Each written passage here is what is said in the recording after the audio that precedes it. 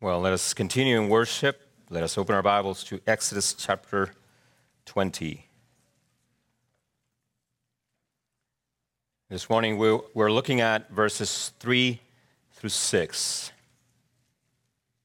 Exodus 20, verse 3 through 6.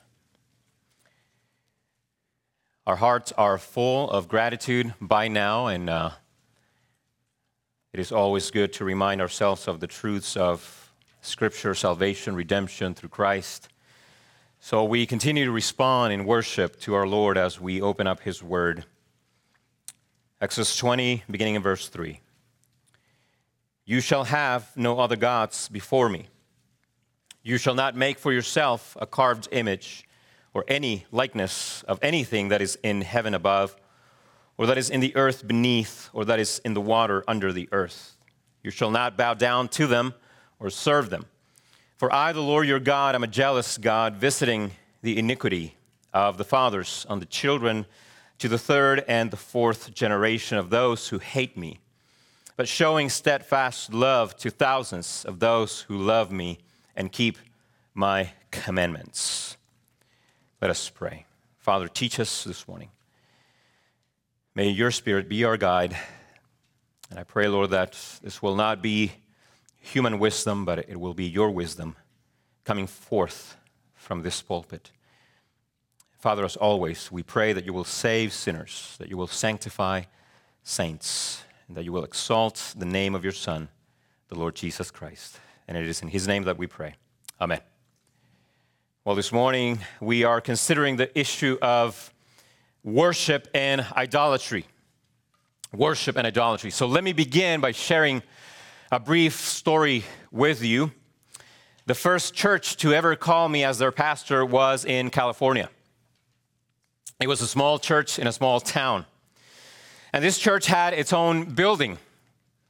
In a way, it was similar to our building in that they had separate buildings and one adjacent to it, and that was their fellowship hall. And I remember that during our first visit, as we were exploring the possibility of going to this church, they took us on a tour of the building. And everything seemed normal, that is, until we went into the fellowship hall. As soon as we went in, there was one thing that immediately caught my eye.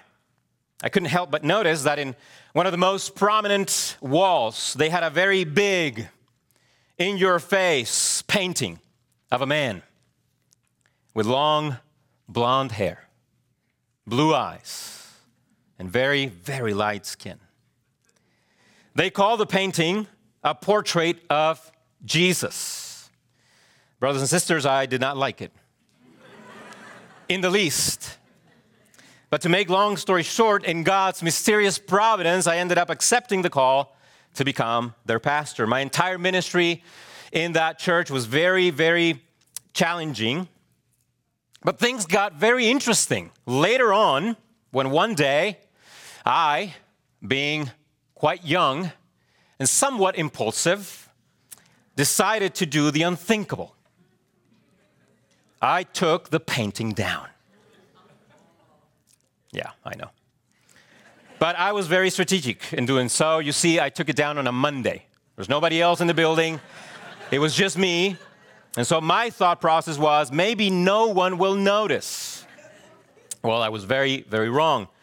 The very next day, the secretary of the church, a man who didn't really like me that much anyway, he comes straight into my office. He doesn't knock. And he asks, "Where is Jesus?" To which I responded, "Brother, he is at the right hand of the Father, interceding for us." Now, suffice it to say, my response did not help improve our relationship, if you know what I mean. He did not appreciate my response. You see, our miscommunication, which was very intentional on my part, was rooted in the fact that he was asking me about the painting of a man with long hair, blue eyes, and light skin. I, on the other hand, was talking about the Jesus of the Bible. And brothers and sisters, they are not the same. In fact, let me give you the main thesis for the sermon. We don't use images of any kind because these undermine the true nature of our relationship to God in Christ, which is empowered only and exclusively by the Holy Spirit who is invisible. So as we dive in, please allow me to ask you two of the most fundamental questions when we consider the issue of idolatry. The first one is this: are you an idolater? Are you an idolater? Well, how do we know? Well, here's the follow-up fundamental question. What are you becoming? What are you becoming? I ask that question because I believe G.K. Beale is correct. He wrote a book entitled We Become What We Worship. And I believe he is correct. Ultimately, we all become what we worship. In other words, we are all worshiping beings, and our worship molds our very lives. We are all in the process of being transformed, and that transformation takes place as we worship. Our worship will manifest itself in and through the way we live our lives. And the very God or gods that you worship will ultimately determine what your life looks like. So I ask you again, what are you becoming? This is undoubtedly one of the most profound questions you could ask about yourself, because eventually you will begin to look like the one before whom you bow your knees. And my friend, you are bowing your knees to something or to someone. There is no one in this room that is neutral. Every single person in this room is worshiping someone or something. The question is, who or what has your undivided attention, and who or what has your heart's affections? Now, with that question in mind, let's jump right in. I only have 4 main points for your consideration, plus 2 brief points for further application at the end. And as I said a few moments ago, the first 2 commandments are all about worship. These 2 commandments are the God-given instructions on how to worship Him properly, and they set the stage for everything else. The first commandment, commandment number 1, teaches us the most fundamental principle of worship, which is point number 1 in your notes if you're following along. Worship is founded upon one great confession. What is that confession? There's only one true God. Worship is founded upon one great confession. There is only one true God. Verse 3, you shall have no other gods before me.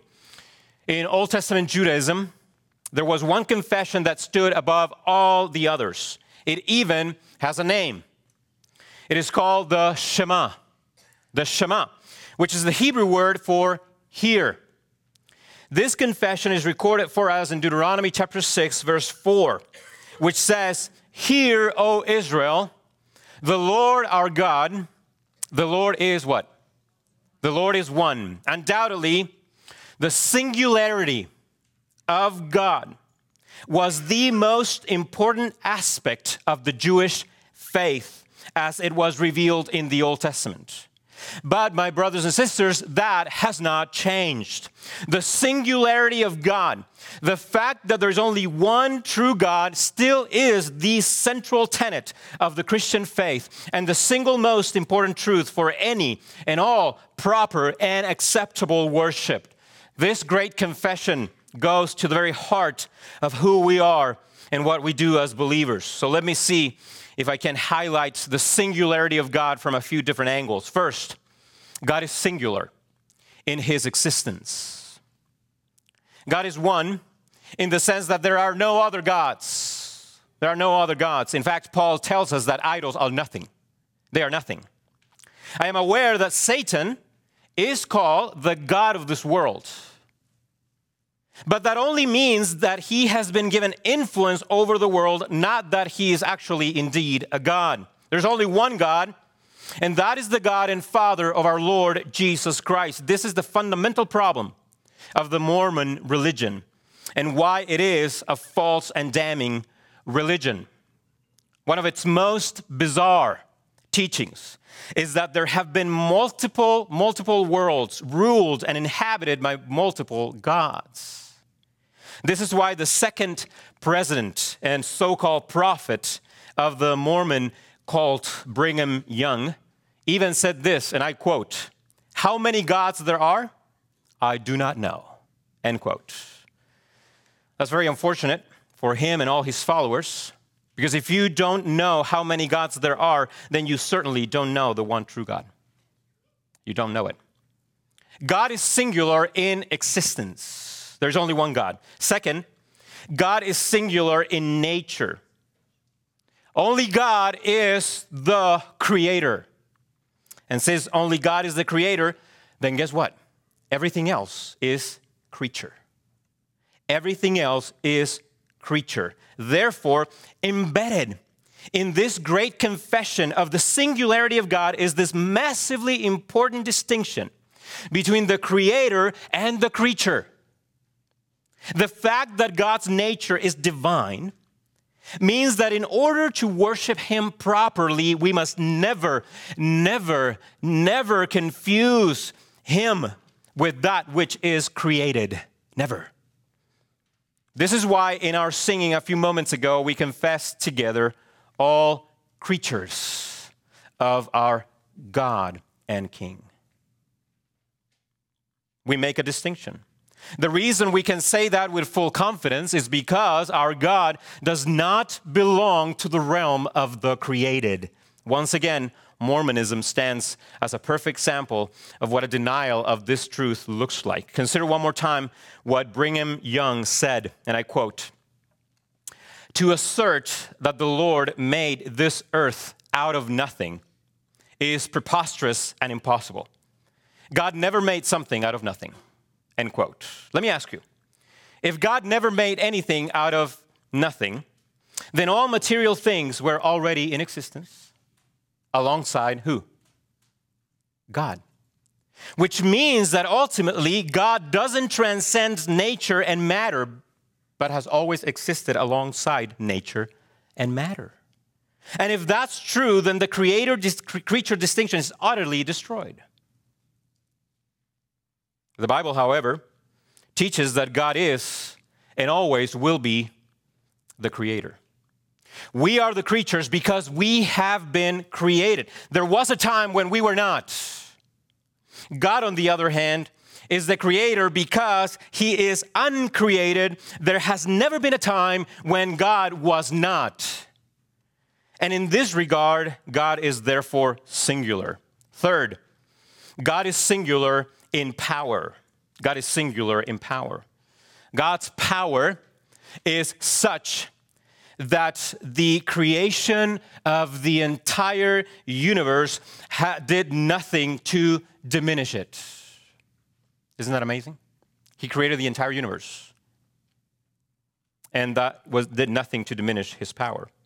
God's power is such that sustaining the entire universe has done nothing to weaken his power. His power has always and always will be the same. In fact, so powerful is God that during his trial, Jesus told the high priest, "You will see the Son of Man seated at the right hand of power." You will see the Son of Man seated at the right hand of power, capital P. So powerful is God that he's even called power.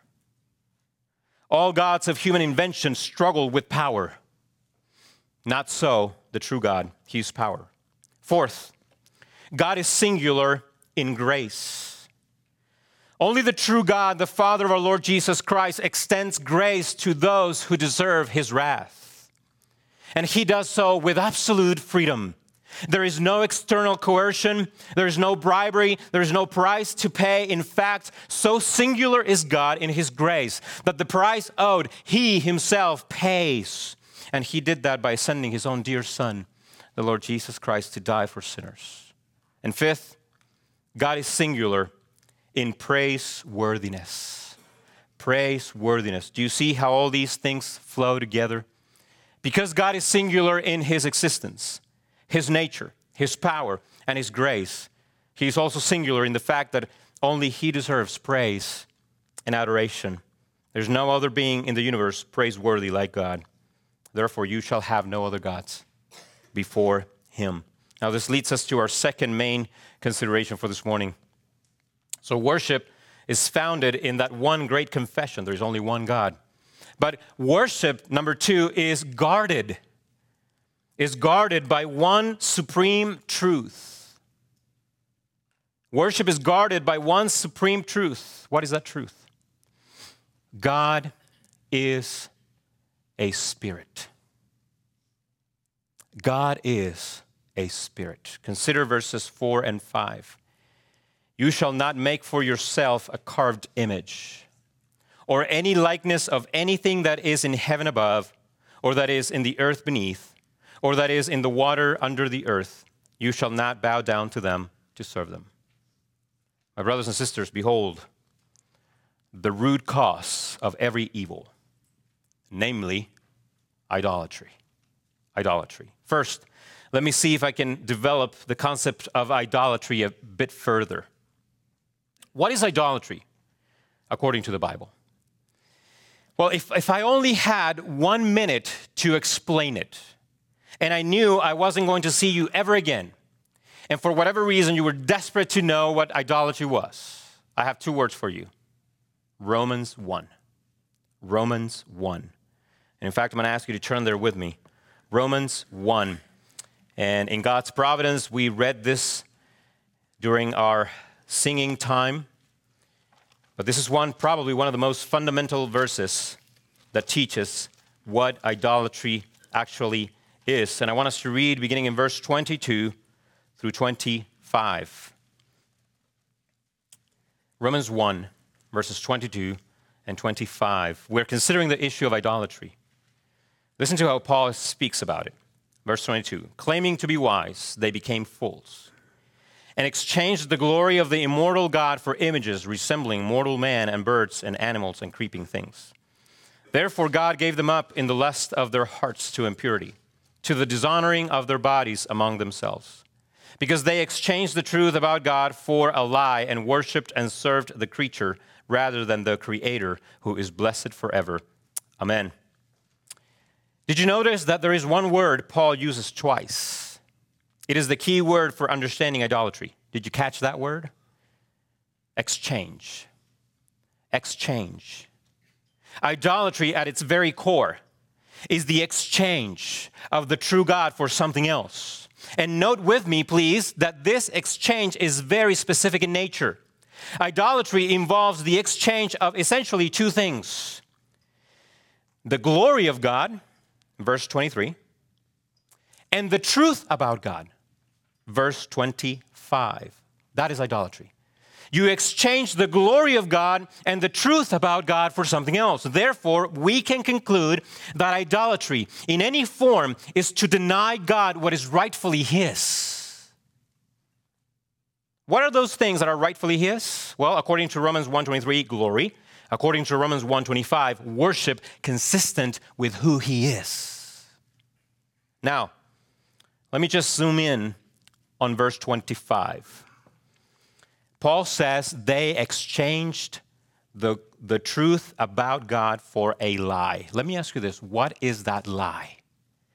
What is that lie? Well, if you look at the context, the lie is this. God is not that different from creation. That is the lie. Thus, the lie involves blurring, diminishing, or even canceling the creator-creature distinction. Idolatry is people taking that lie and applying it to their worship.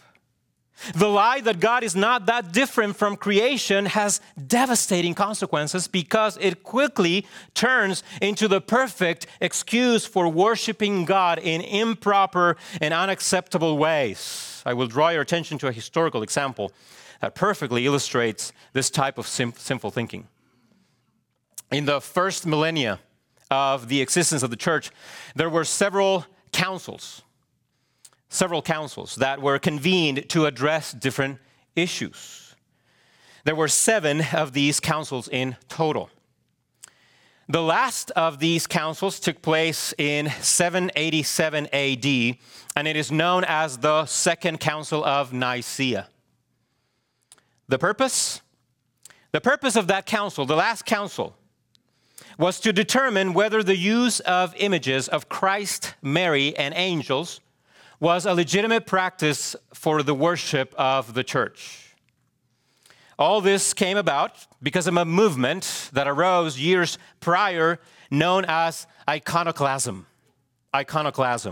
which literally means image breakers. This iconoclastic movement was a response to what was known as iconodualism, which literally means image servants. From the word doulos in Greek is servant or slave. Image servants or slaves.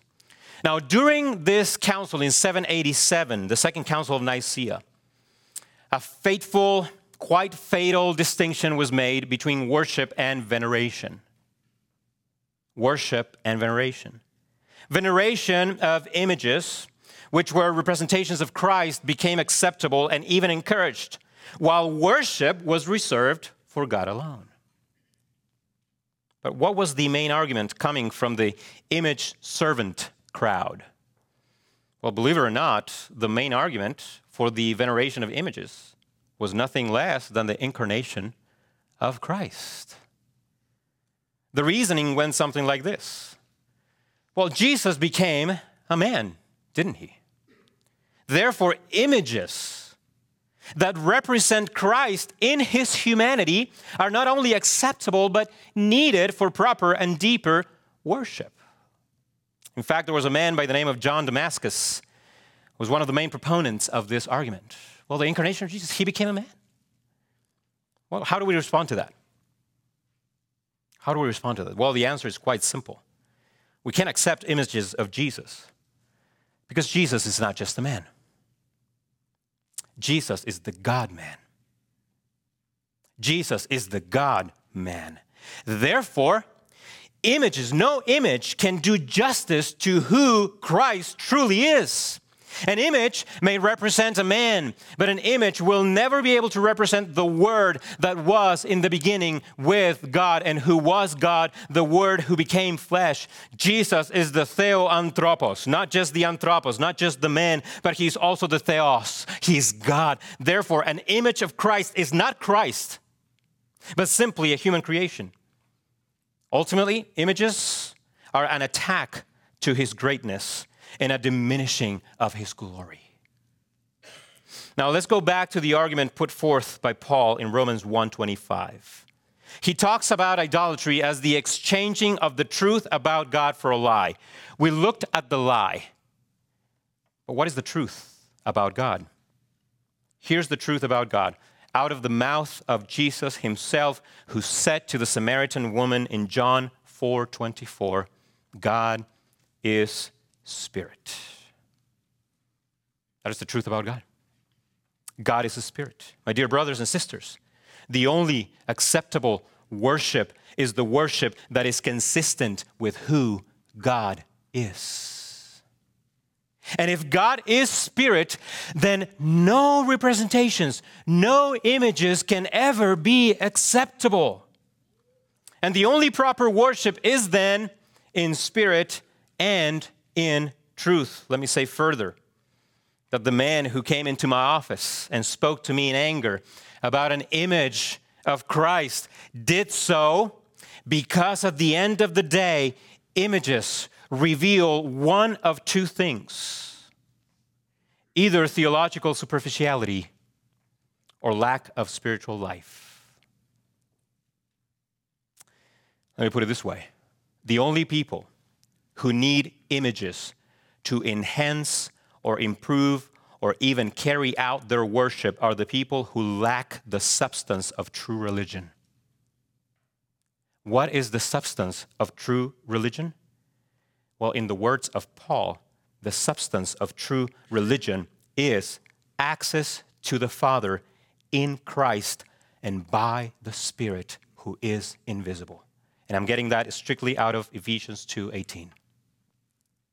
The truth is that in order to make up for the lack of depth and the lack of true knowledge of God in Christ, many people turn to images. But let me throw another line of argumentation against this, against images. Consider this.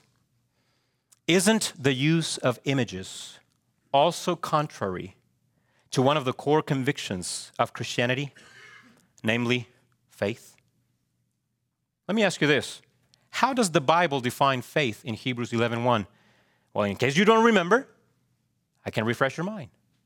Faith is the assurance of things hoped for, the conviction of things not seen.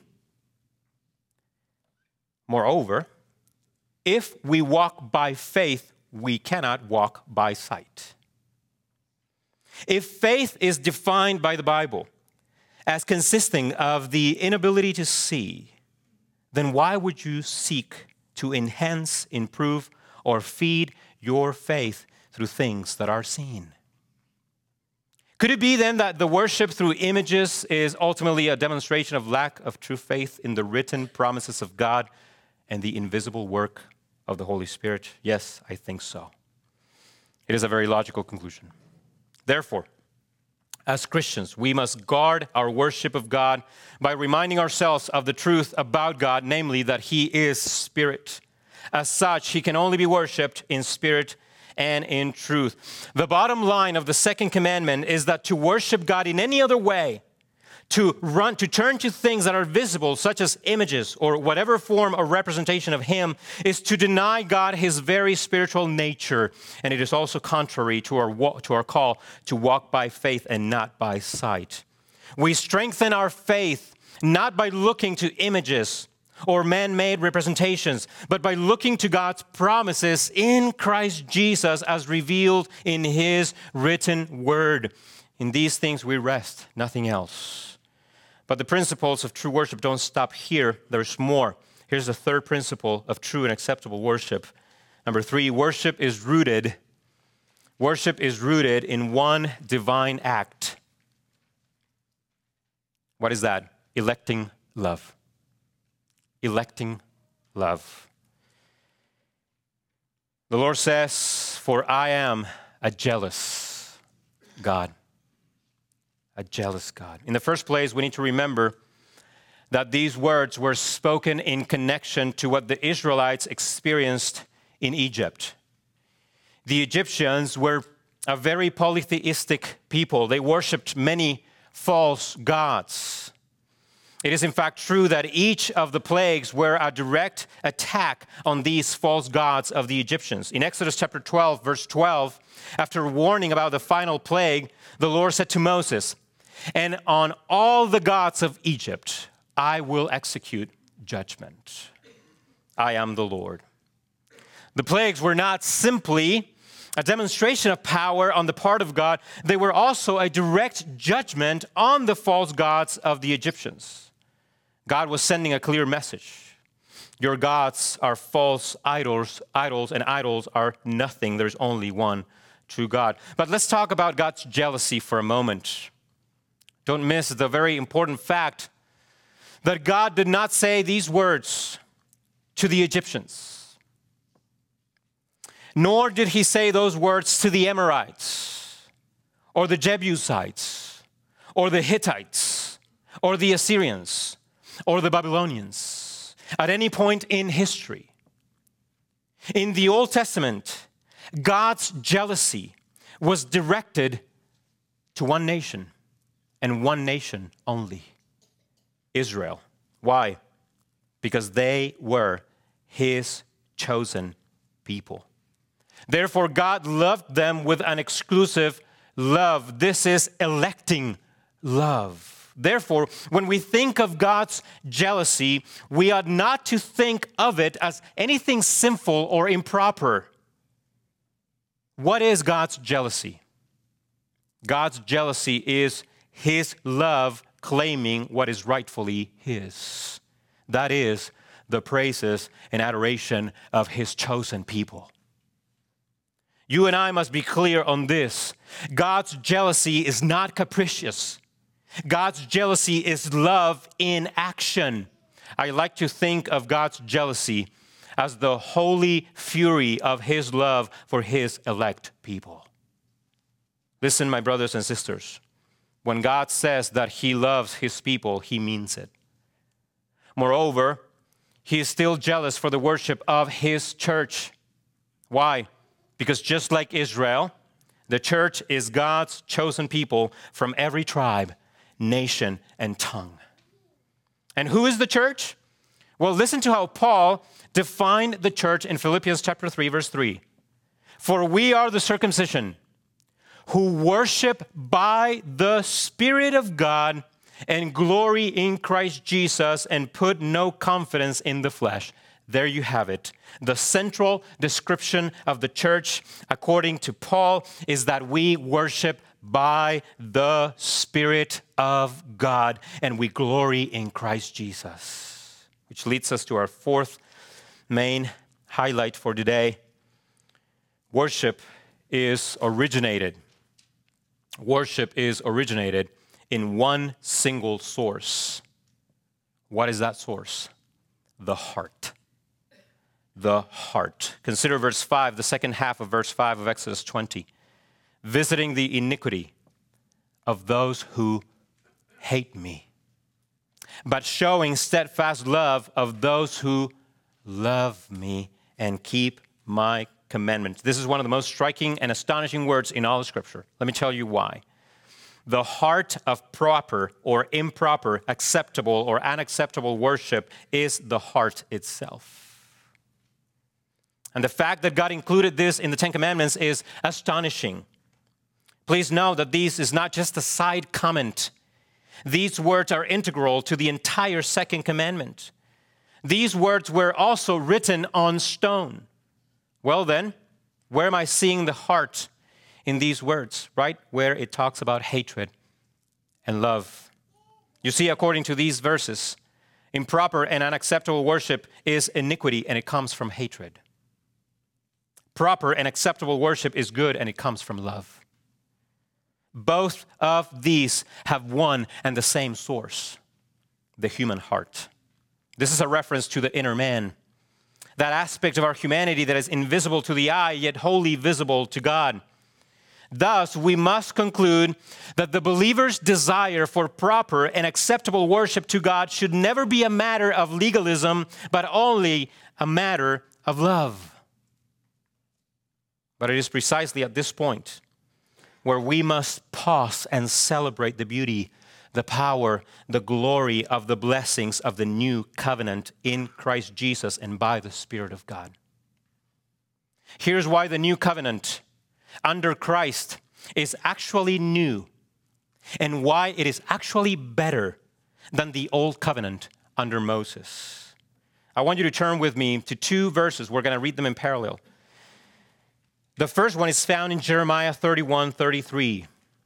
And we read this one last week, but I want to read it in conjunction with another verse. Jeremiah 31, verse 33. This is the promise of the new covenant. And this is why the new covenant is actually new, and it is actually better than the old. Verse 33. For this is the covenant that I will make with the house of Israel after those days, declares the Lord. I will put my law within them, and I will write it on their hearts, and I will be their God, and they shall be my people. Now turn with me to Ezekiel chapter 11. Ezekiel 11, 19 and 20. Now we're going to read the purpose of the new covenant. What is the purpose of the new covenant? Ezekiel 11, 19 and 20.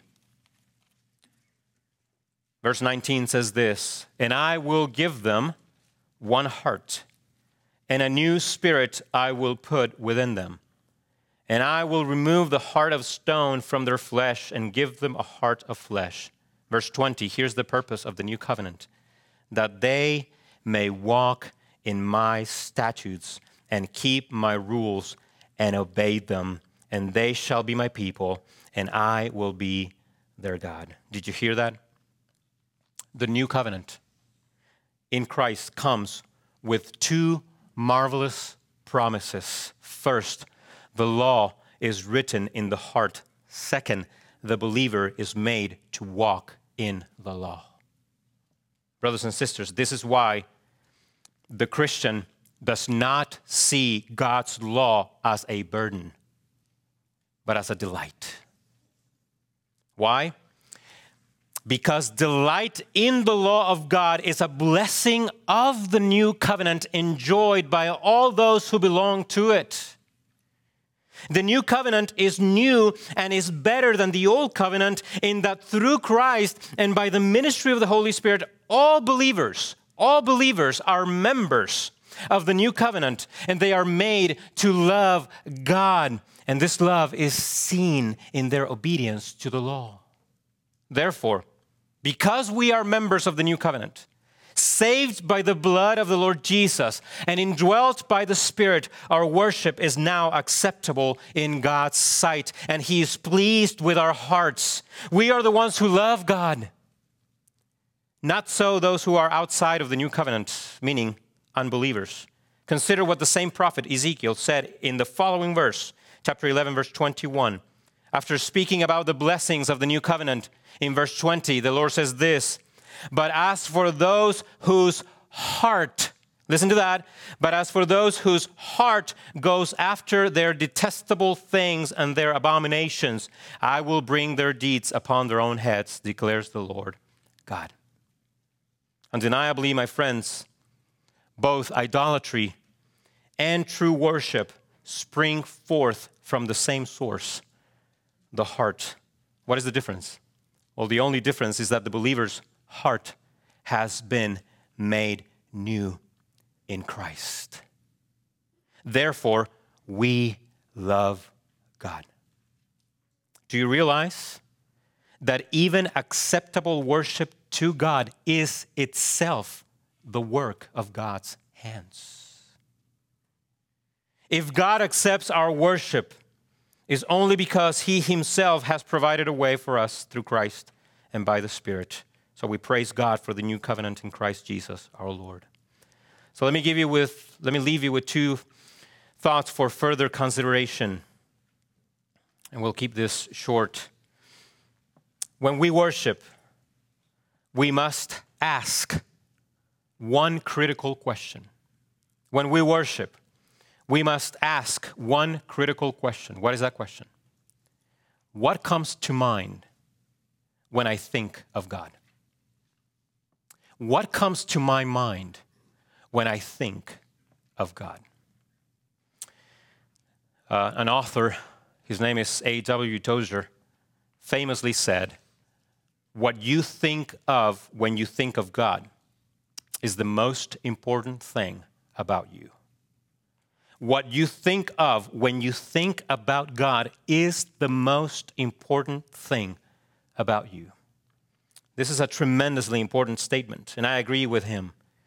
Nothing says more about you than your conception of who God is. So, what do we do in this regard? How do we properly think of God while at the same time avoiding idolatrous ideas of Him? Isn't that an important question? Let me propose the following to you. And this is going to require some work on your part later on. In seeking to honor God through our thoughts of Him, we must think of Him in terms of His perfections, His attributes, rather than pictures or images. God has revealed Himself to us through attributes such as holiness, love, patience, mercy, grace, power, etc. Therefore, this is how we ought to think of God. In that regard, and on a practical note, I would encourage you to study one particular doctrine. Can you guess what that doctrine is? I will give you a book. I always say that. I will give you a book if you can guess what doctrine I'm talking about. To help you think of God. I'm referring to the doctrine of divine simplicity. Divine simplicity. The doctrine of divine simplicity is helpful because it teaches us that God is not distinct from his attributes, but that he is his attributes. For instance, the doctrine of divine simplicity teaches us that God doesn't just feel love, but what does the Bible say? God is love. God doesn't just have power, he is power. So this is a very helpful doctrine for us to think of God in proper ways. We think of his attributes with which and through which he has revealed himself to us. And then finally, when we worship, we must remember one gospel fact. When we worship, we must remember one gospel fact: God's faithfulness in Christ. God's faithfulness in Christ.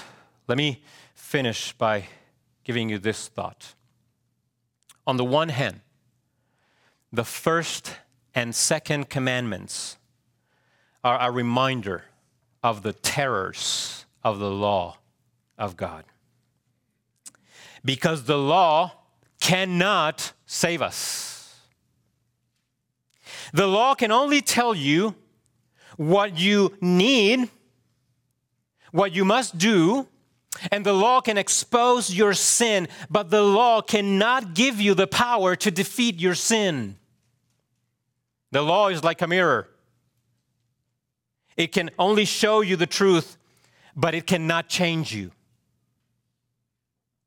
The gospel, on the other hand, is the faithfulness of God in Christ. Why do we need to remind ourselves of this? Because we are people of many idols. And many of these idols are kept in the heart. But Christ has paid the price for our idolatry, and he is now transforming us. So let me leave you with God's new covenant promise to us. In Hebrews 8:12 we read, "From the mouth of the Lord I will be merciful toward their iniquity, and I will remember their sins no more." Even our idolatry has been forgiven by the Lord Jesus Christ upon the cross, and we now have forgiveness of sins, and God remembers our sins no more. Let us pray together. Father, we thank you for reminding us of the exclusive call you have placed upon us to worship you in a way that honors your very nature. Father, I pray that you will keep us from idols, as John told the people he wrote to. Keep us, Lord, from forming idols in our hearts that will distract us from you. And help us, Lord, to not think of you as comparable to anything that has been created, but to think of you only in a way that is proper and worthy of who you are. And so, Father, we pray for the work of the Spirit, that you will continue to teach us through him the truths that we have considered this morning. And help us, Lord, to worship you in spirit and in truth. And these things we pray in the precious name of your Son, the Lord Jesus Christ. Amen.